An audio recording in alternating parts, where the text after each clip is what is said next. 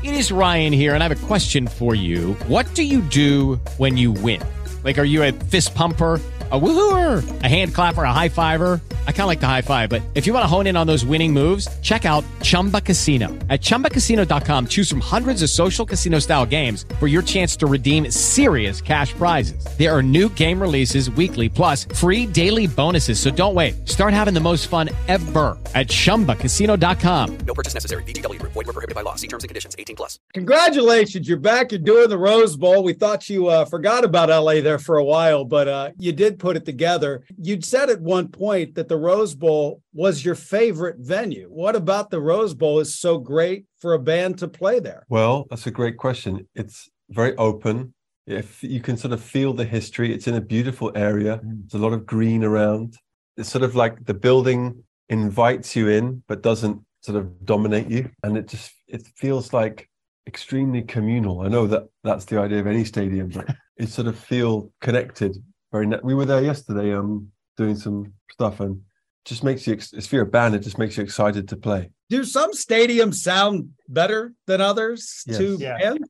Yes, definitely. Why? Is it the echoes, or a lot of it's to do with the echoes? If there's a lot of metal up behind, in front of the stage or something, and it's rattling back at you, then it doesn't sound so good. Well, we're excited to be on, and we've really apologized to anyone that has had to wait a while since we postponed the LA shows last year. So thank you for being patient with us, and we're super excited to play. As you guys both know, while you're not from here, our city has gravitated towards your band from day one. So no matter where you're playing, all of us in Southern California get so excited, and you've built up such credibility with the audience with the live shows. Jonny, how does it happen with you and the guys when you're coming up for a concept for the tour to deliver everybody? How many meetings? Who gets together? How does that go down? Well, I mean, I think that it comes hand in hand with the music.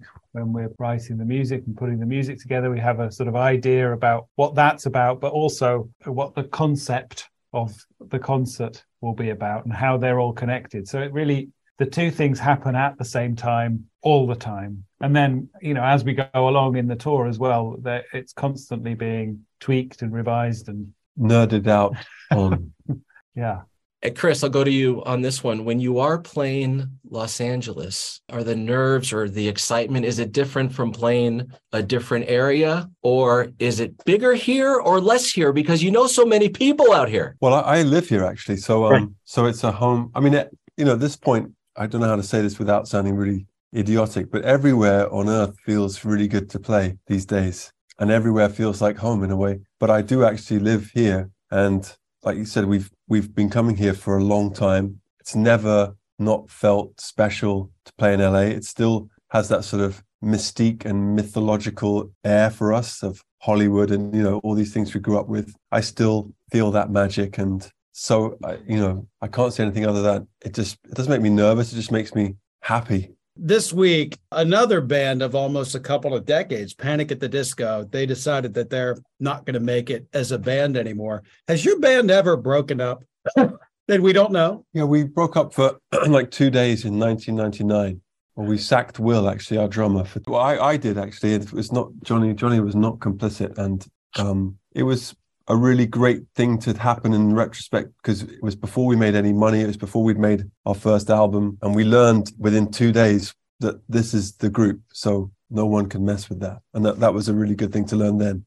Do you fight? I mean, we often disagree about it's usually music that we might disagree on, but I think that we all know now that we just all have the same goal in mind, and that is making the best thing we can possibly make. And so no one gets too upset with anyone who disagrees with them, or feel like it's okay to have different opinions. I think a bit like the Avengers, there aren't 4 Iron Men in the Avengers. There's 1 Iron Man, 1 Ant-Man, whatever it is, Thor and everyone. And you know what each other's superpower is, and also what each other's weaknesses are. So it's much easier to navigate.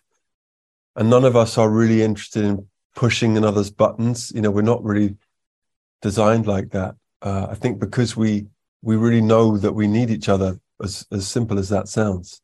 And maybe that's come from growing up, seeing other bands not survive, or they fall out because of money or because of credit. So we share credit, we share money, so we try and actively avoid the classic pitfalls. But of course we have conflicts and there's tension here and there. But I do think our communication is really good. One of the most fun things for both Booker and I is when bands that we discovered in 99 or 2000 are still here in 2023, making great new music, playing to huge crowds. Congratulations on the Grammy nominations, including Album of the Year, which is awesome.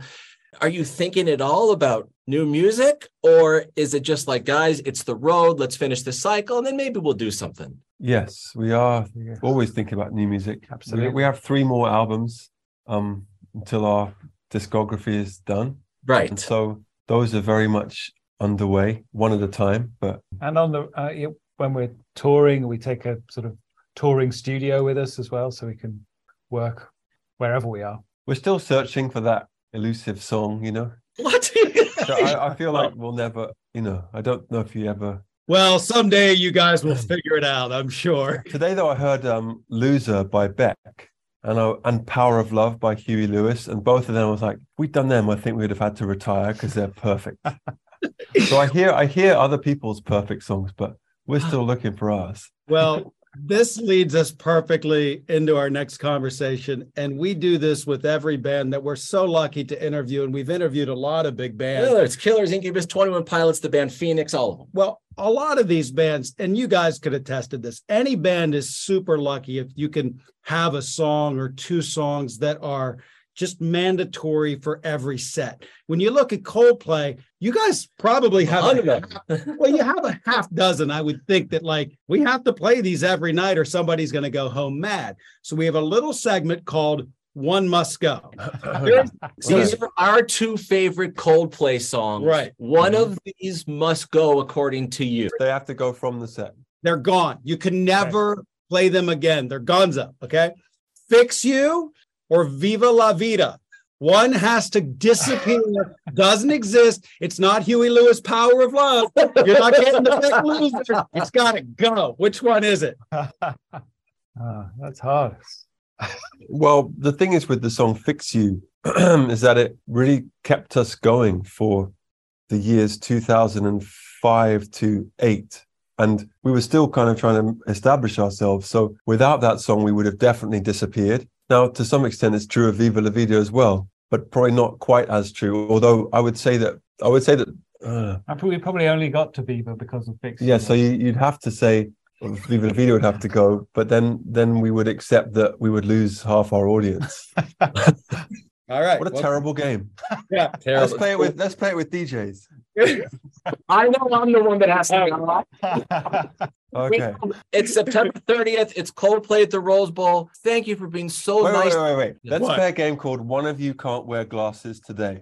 It's me. Definitely me.